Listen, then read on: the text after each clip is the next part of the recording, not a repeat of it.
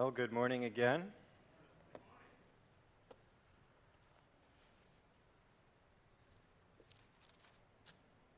Finally, at the very end of this series on Mark. It's been a while. It's a slow boat through Mark. But it's been awesome. I've loved it. Hopefully you've loved it. Last week I introduced a controversy. It's a controversy that has existed for thousands of years, and it's the controversy that surrounds the ending of the book of Mark. Now, every Bible notes, just about every Bible notes, 3 different endings to the Gospel of Mark. And so open up your Bibles to the end of Mark. You might see that there are 3 different endings noted. First, there's the longer ending, verses 9 through 20. And I have the English Standard Version, the ESV, and in that, there's brackets. In the brackets, it says, right before verse 9 begins, it says, some of the earliest manuscripts do not include chapter 16, verses 9 through 20. So there's that longer ending. Then there's a shorter ending. The shorter ending in my ESV is found in the footnotes at the bottom. And then the third possibility for the way that the book ends is that Mark stopped writing at verse 8. And that's where I went last week. That's how I said Mark actually ended last week. He stopped with verse 8. Anything after verse 8 was not written by Mark, but somebody else. It's a later addition, and so we should not consider verses 9 through 20 as the Word of God. Now, that being said, the controversial nature of this ending, verses 9 through 20, should absolutely make us ask some questions, some difficult questions. Why is it there? What is it doing in our Bibles? If it's in our Bibles and it isn't the Word of God, what else is in our Bibles that isn't the Word of God? Can our Bibles be trusted? Is my Bible wrong?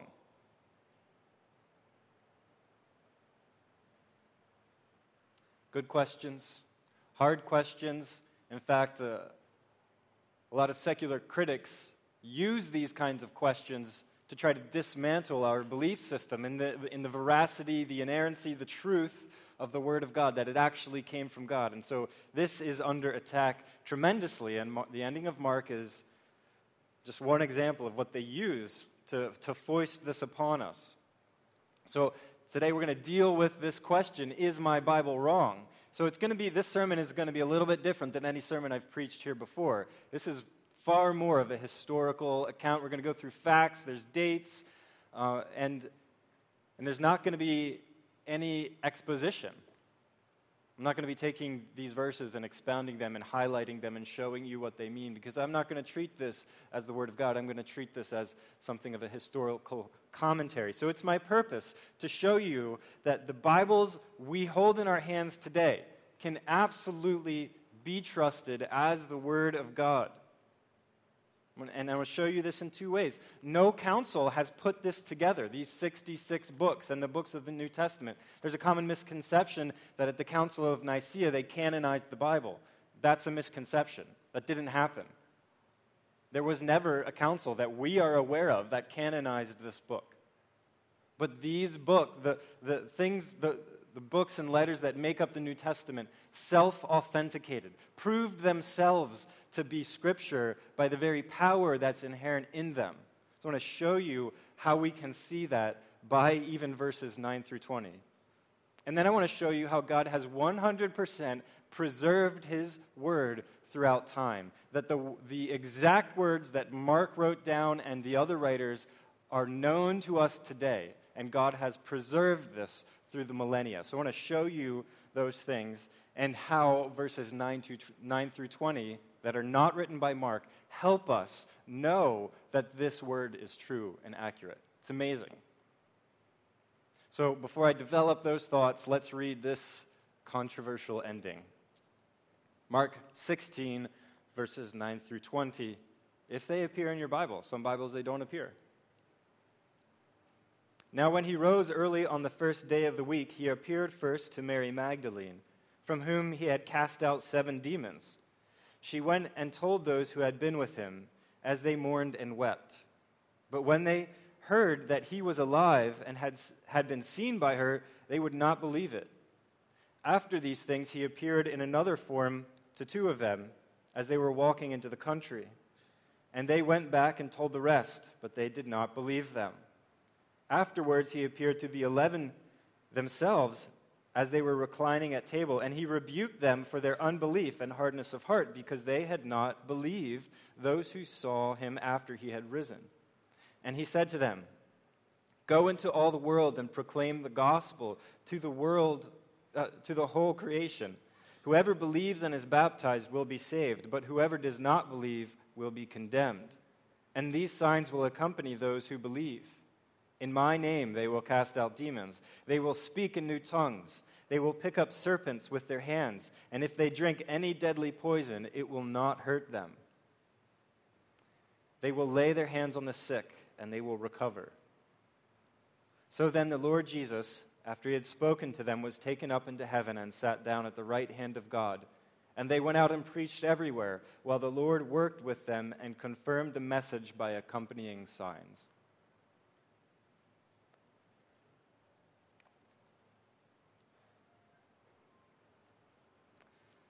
So certainly there's a couple strange things in that passage.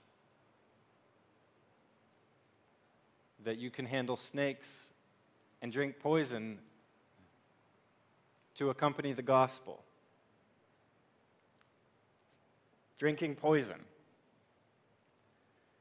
Are we supposed to be drinking poison to prove that the gospel is real? I bet you that all of those who have tried it are not here to tell us how that went. Maybe not all. I don't know. So should we who proclaim the gospel be just as passionate about signs that accompany that gospel we are proclaiming? There's a number of churches tucked away in Appalachia who believe that. And in their churches, on the stage, they handle snakes, poisonous snakes. And they drink poison. In 2014, a pastor of one of these churches was bitten by a poisonous snake. They called the ambulance. They came. They saw that his body was going into shock, but he refused to receive treatment because he was convinced that by faith he'd be all right. So he died a little while after that. So we have in the ending of Mark, in this additional ending of Mark, are some strange things that can be blown out of proportion, and as a result, there are dangers there.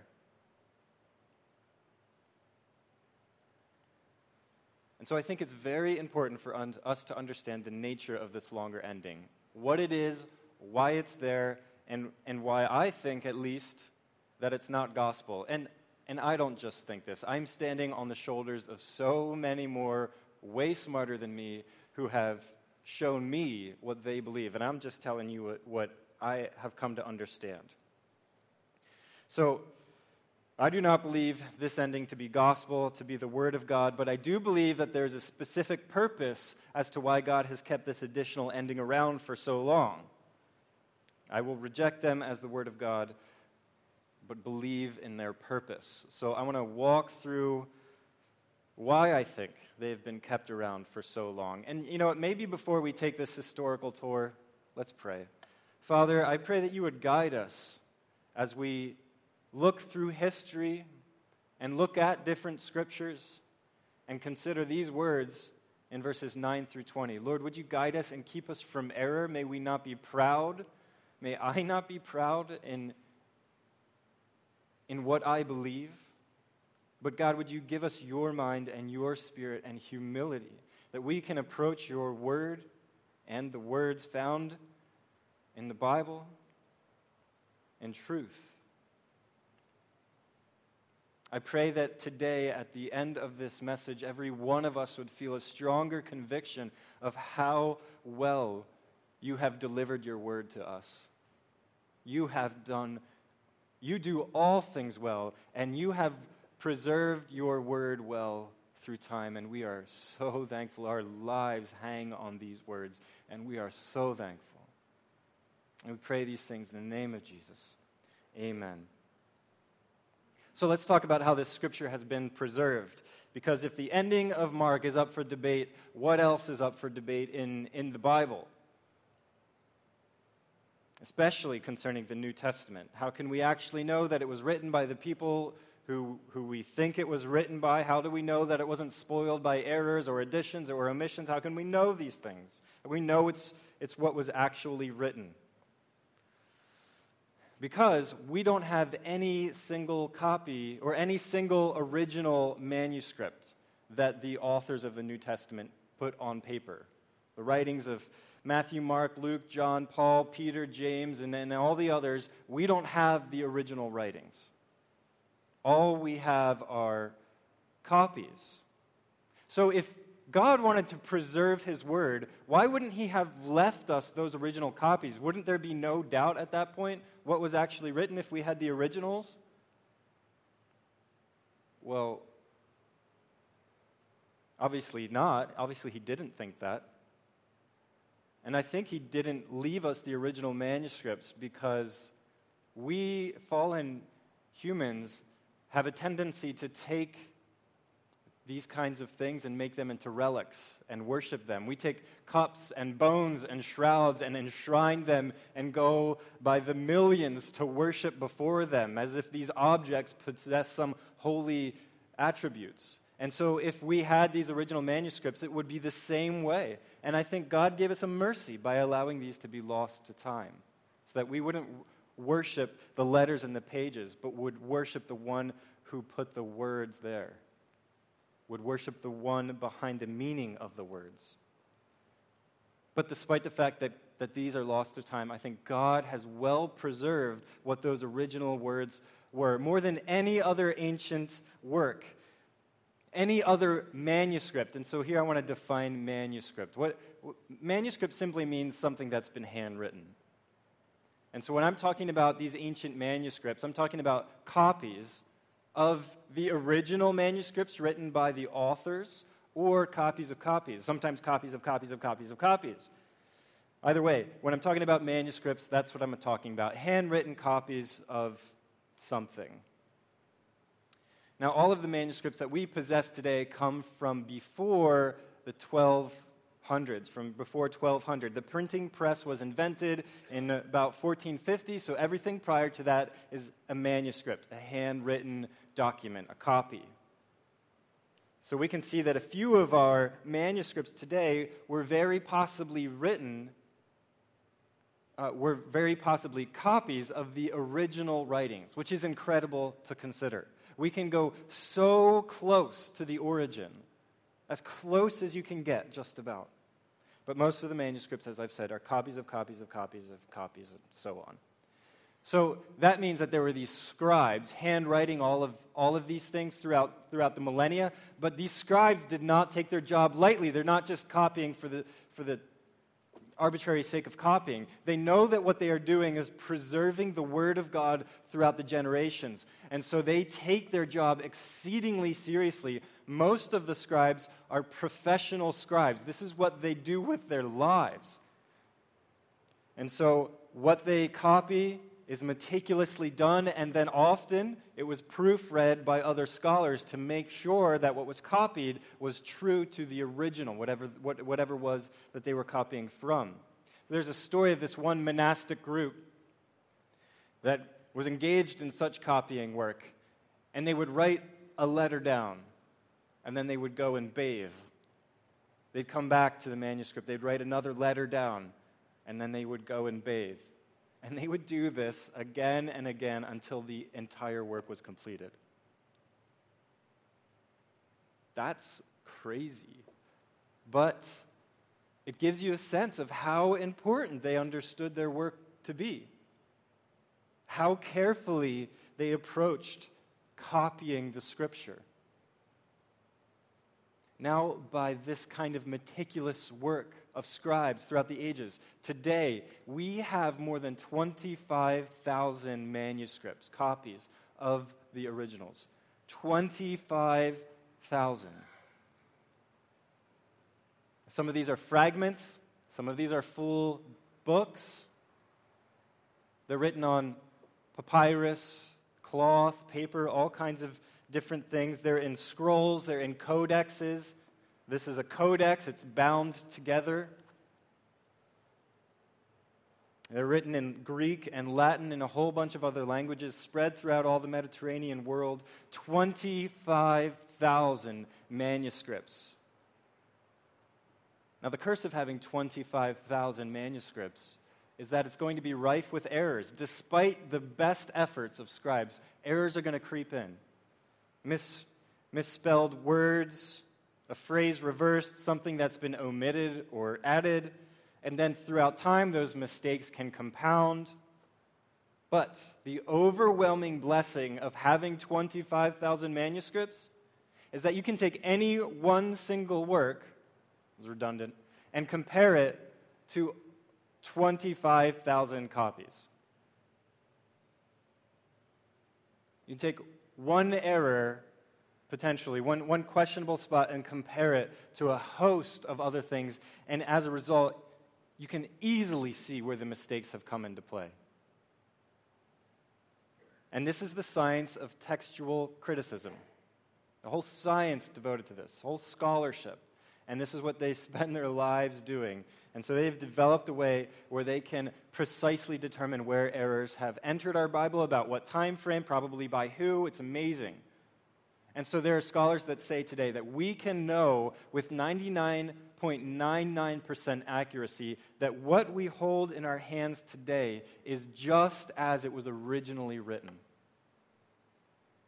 And those places that remain questionable are clearly noted for us, so we know when we approach it. No other ancient work even comes close to this kind of accuracy. In all of the 25,000 manuscripts that we have, they are written between the years 100 AD, if not a little earlier, and 1200 AD. And I want to show you a few of these notable examples. The first is Papyrus 52. It's about the size of a postage card. It contains a fragment of the Gospel of John. This is the oldest known New Testament fragment. It can be dated between the years 100 and 150. John, who wrote the Gospel of John, died in the 90s. So at the earliest, this comes 10 years after John's life. This is as close to the original as we have. This could be a copy of John's handwriting. It's amazing. Another one is the Bodmer Papyri. This is the earliest existing Gospel of John, complete Gospel of John. This dates between 175 and 200 AD. That's within 100 years of John's life. For ancient works, that is incredibly close. Then we have two more, Codex Vaticanus and Codex Sinaiticus. You can see the dates. No, you can't. Codex Vaticanus comes from 300 to 325. Codex Sinaiticus comes from 330 to 360 in those time frames. These contain the oldest fully compiled New Testaments that we have. As a note, as it says up there, both of them end Mark at 16:8. These are the oldest New Testaments. Now let's just say that none of these manuscripts existed. None of these ancient works were here for us to look at. We have another source through history, and it's amazing. So let's consider the earliest Christian theologians, the church fathers, before the year 1313, when Christianity was legalized in Rome. Prior to that, they were persecuted for being Christian. So in those years of darkness, before 1313, These church fathers, these early Christian theologians, were writing one another letters. They were writing books. They were writing essays about what they were learning in Scripture, expounding the theology of it, writing still what we regard today as tremendous theological works. In all of their works, they're quoting Scripture. It's rife with scriptural quotations. We have more than 32,000 different quotations from the New Testament coming out of the letters, essays, and books that these early church fathers have written.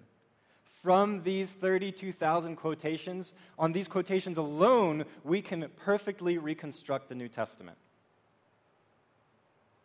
God has preserved His Word with tremendous accuracy, with a multitude of sources. Now, I want to compare this to other ancient works because it highlights just how well He has done this, how well the Holy Spirit has preserved His Word. So after the New Testament, no other ancient work is supported with as many manuscripts, but the one that comes next is Homer's Iliad. There are 643 existing manuscripts for Homer's Iliad, compared to 25,000. That's peanuts. The earliest copy of the Iliad comes from the 10th century. Homer was writing in the 700s BC. That's 1,700 years of separation between when Homer wrote the Iliad and when we find our first evidences of it in manuscripts, compared with 10 to 100 years for the New Testament. How about Julius Caesar's famous Gallic Wars? Julius Caesar wrote in the 1st century.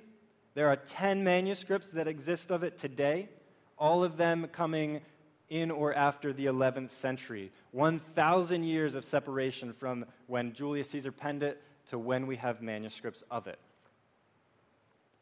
So both the Iliad and the Gallic Wars are accepted by modern scholarship as accurate.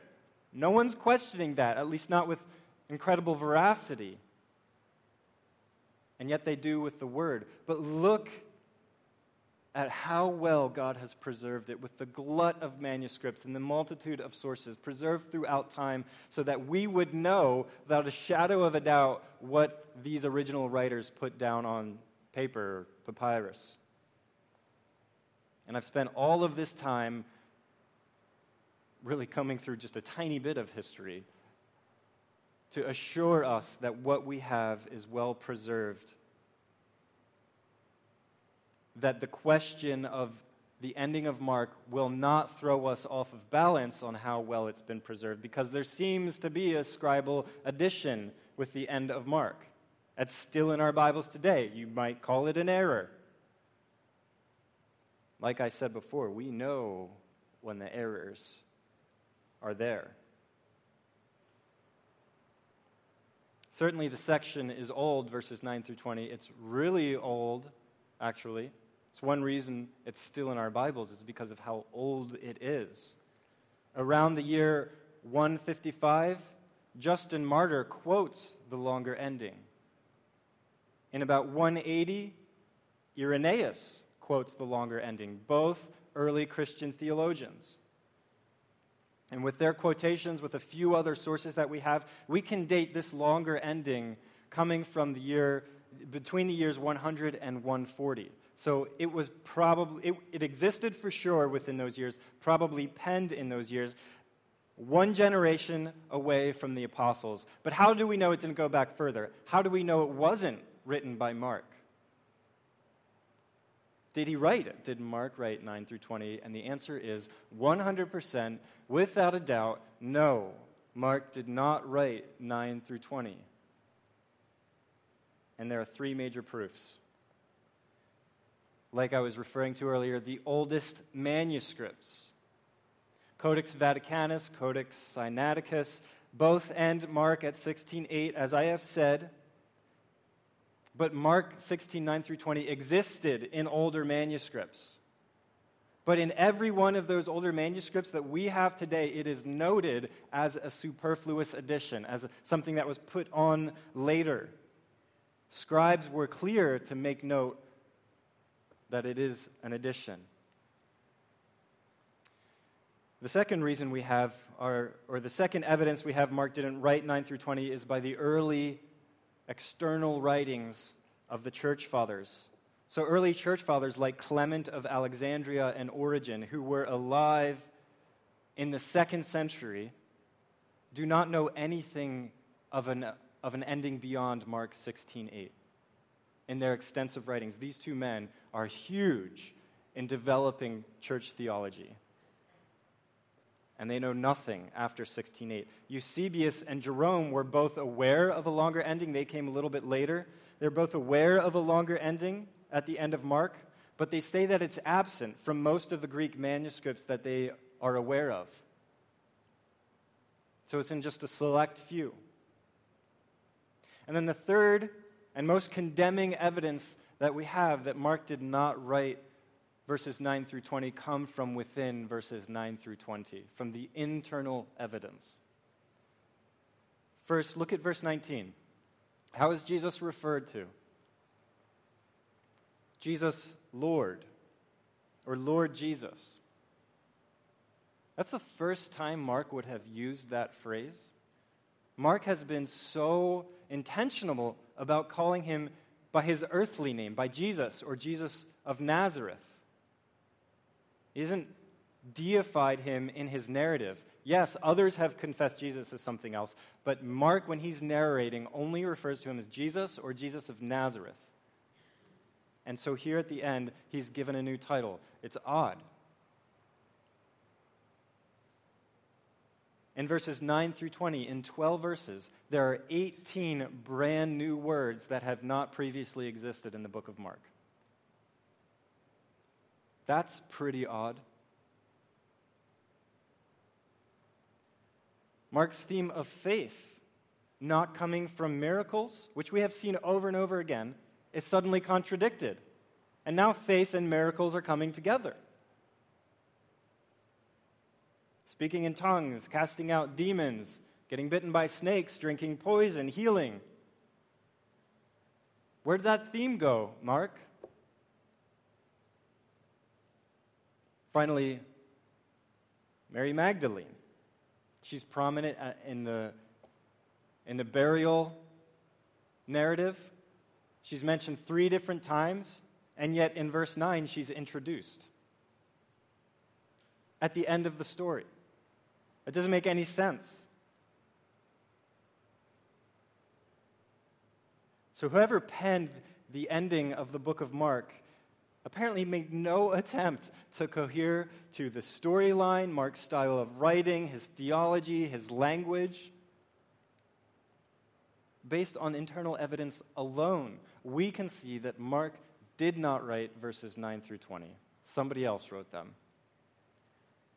Why are they in our Bibles? Why did anybody write it at all? And why did it stick around for 1900 years? Well, as I said last week, when you stop at verse 8, Mark 16:8, you're only left with questions. And questions create problems. There's no resolution, there's no conclusion. Did the women really just run away in fear and that's it? Did Jesus really rise from the dead? There's no proof. Where is the victory of the story if we stop at 16:8? You're left with these burning questions, a desire for conclusion. And in the ancient mind especially, this is unacceptable. There is almost no ancient work from the Greeks, from the Latins, that have a story that does not conclude. That's really a construct of the modern era, to leave a story with open questions at the end. So this, in the ancient mind, is unacceptable to end it this way. Now, it's so unheard of to end an ancient writing with questions that there is these pervasive theories that say Mark was taken away from his writing. You know, Peter was the source for Mark. That's where Mark was getting his information, from Peter. We know that Peter was executed at the hands of Nero. So maybe Mark lost his source. Perhaps Mark himself was executed or imprisoned and he could no longer write. You know, we don't know. It's theories. But we do know that God knew what he was doing. We do know that God has planned for us to receive Mark in the way that we have it today. Either way, the church fathers, whose names history has not recorded, they apparently thought that the ending of Mark was too abruptly unsatisfying, and so they decided they would add an ending. They would bring conclusion to it. They would bring resolution to it. And I think primarily why they did that is because they didn't have this. They didn't have a Bible like we have a Bible. These are called books of the Bible. Matthew, Mark, Luke, John, and the rest are called books of the Bible because they were different books at one time. They were in separate places. It was very unlikely that a single person or a single church would have all of them. So it was very possible that somebody could have just possessed the Gospel of Mark and not have the other Gospels. And so the additional ending was added so that they would know how it concluded and what happened with Jesus, what happened with the disciples. Now we have the nice, neat, clean Bible with everything bound together, and we can flip from gospel to compare, but they didn't have it then. So we need to think of the ending of the Gospel of Mark not as Scripture, but more like commentary of Scripture, like we often have at the bottom of our pages in our Bibles, commentary on Scripture. That's what this ending in Mark is. That's why it was originally written, a commentary on what happened after the resurrection.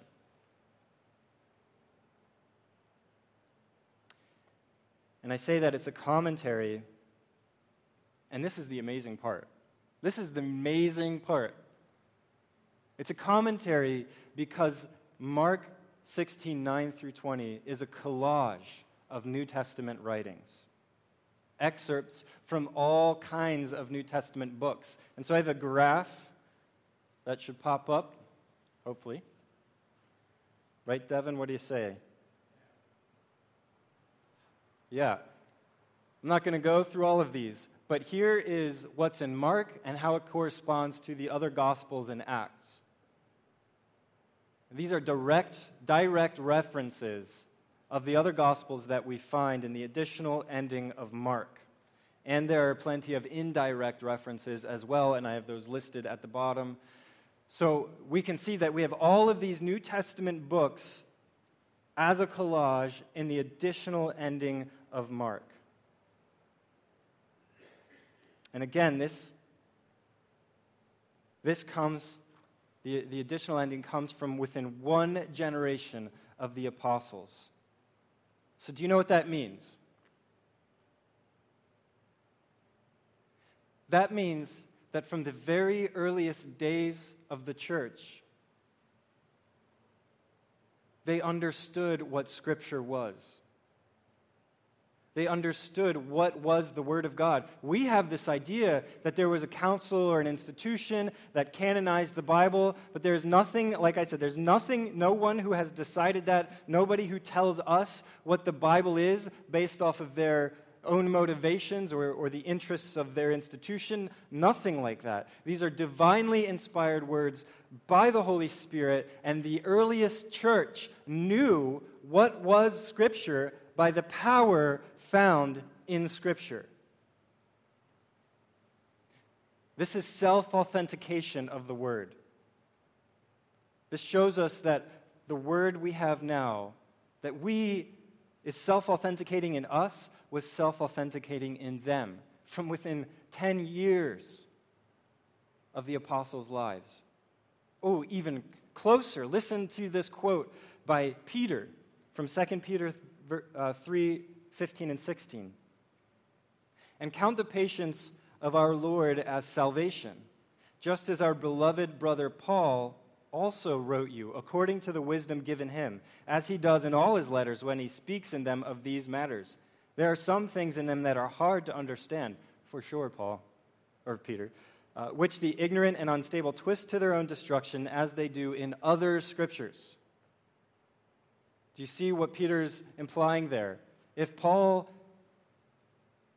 writing is being equated with other scriptures, Peter is saying that what Paul is writing is Scripture. is the Word of God, is divinely inspired. No man contrives this, what is going to be Scripture. God decides what is going to be Scripture as He gives it by His Spirit. So we know that within one generation of the Gospels, we know that in the time that these Scriptures were being written, it was being self-authenticated. Self-authenticated. There's power in the words. That's what self-authentication means. Scripture has power. It changes you. It opens your eyes to reality. It shows you who you are, what's inside your heart. It shows you the living God and who He is and what He has done for you on your behalf, how He has created you, that you are facing a judgment that is coming. Scripture shows you these things with the intention of changing you, of exerting force on you, of moving you in some direction. Hebrews 4, verse 12 says, "For the word of God is living and active, sharper than any two-edged sword, piercing to the division of soul and of spirit, to joints and marrow, and discerning the thoughts and intentions of the heart." That is the power of Scripture that exerts on you. This is not a collection of some ancient, dusty, old writings. This is living and active, in motion, exerting force on every reader of the Bible. So you're not meant to relate to this alone. This is something that's just supposed to be an encouragement, like a nice daily devotional in the morning. This is something that is supposed to change the very way that you live. This is something that's supposed to change your reality, this Word of God. And that's what self-authentication means. It has power. From the earliest days of the church, even the days of Peter, we know that the writings of Matthew, Mark, Luke, John, Peter, Paul, James, Jude, the rest are Scripture, are God-breathed, exerted force from the very beginning, and no council got together to tell us that this is the Bible. God revealed that through His self-authenticating word. And verses 9 through 20 of Mark show us that that is true in the very earliest days of the church. That is why I believe verses 9 through 20 are in our Bibles today, to further affirm that this is the Word of God now in the same way that it was the Word of God in 100 AD.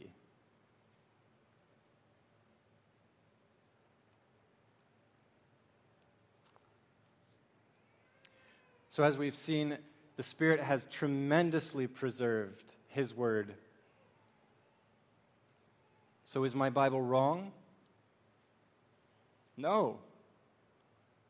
Your Bible is not wrong. Your Bible contains the same Scripture that God breathed through the original writers those distant millennia ago. Yes, the ending of Mark is an addition, but it was never meant to be taken as Scripture, but merely a commentation on how the story of Christ resolved in resurrection for those people who didn't have that story with them. Today, it builds our confidence in the accuracy, in the veracity, in the self-authenticating factors of God's Word. The Spirit preserved it. The Word self-authenticates today as it did eons ago. We can trust in this with our whole lives. Some might call it an error, but we know that this ending of Mark is a proof to the veracity of the Word of God.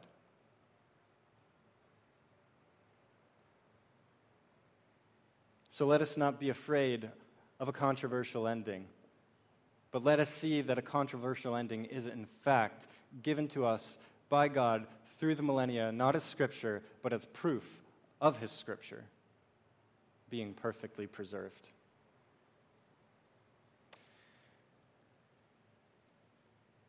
And so we conclude Mark. Thanks for sticking with me. Next week, we're going to begin a new series on the vision statement of the church, so all people know joy in God. So all people will know joy in God. And we're going to kind of break that apart into 5 weeks and talk about the different elements in that vision statement, why they are important, why we put them in the vision statement, and sort of what are these components all about. And on top of that, you have the tremendous privilege of listening to someone other than me. So next week, you're going to hear from our elder, Russell Wilday. He will be preaching on God, so all people know joy in God. He's going to tackle a big one. The week after that, you will hear from Josiah Stevens. He's going to talk about all people, so all people know joy in God. And then I'll take the third week to talk about joy. And then the remaining 2 weeks, we're going to talk about how we're going to do this as a church. So all people know joy in God. That's where we're going with the next 5 weeks. Why don't we just take a moment to pray, and especially pray over what's coming next from the Word. Father, I thank you that you are so faithful in preserving your Word, that you are passionate about your Word. You've given it to us that we might know you and be changed by you and drawn into you and be filled by your Spirit to know joy. I thank you that even these errors that you have allowed to remain in the Bible are just a further proof to us that we can trust your Word. You are wise. Father, we lift up the next few weeks of preaching and pray that you would light a fire in this church and fill our hearts with passion for you, for reaching all people. Fill us with joy as we do these things, that we might be fully caught up in your work, so that all people will know joy in you. This is what you have called us to. And Lord, I pray that you would give authority and power and wisdom to Russ, to Josiah, as they preach in the next 2 weeks. And we pray, I pray, that we all would receive your word through these men that you have appointed. I thank you, Father, in the name of Jesus. Amen.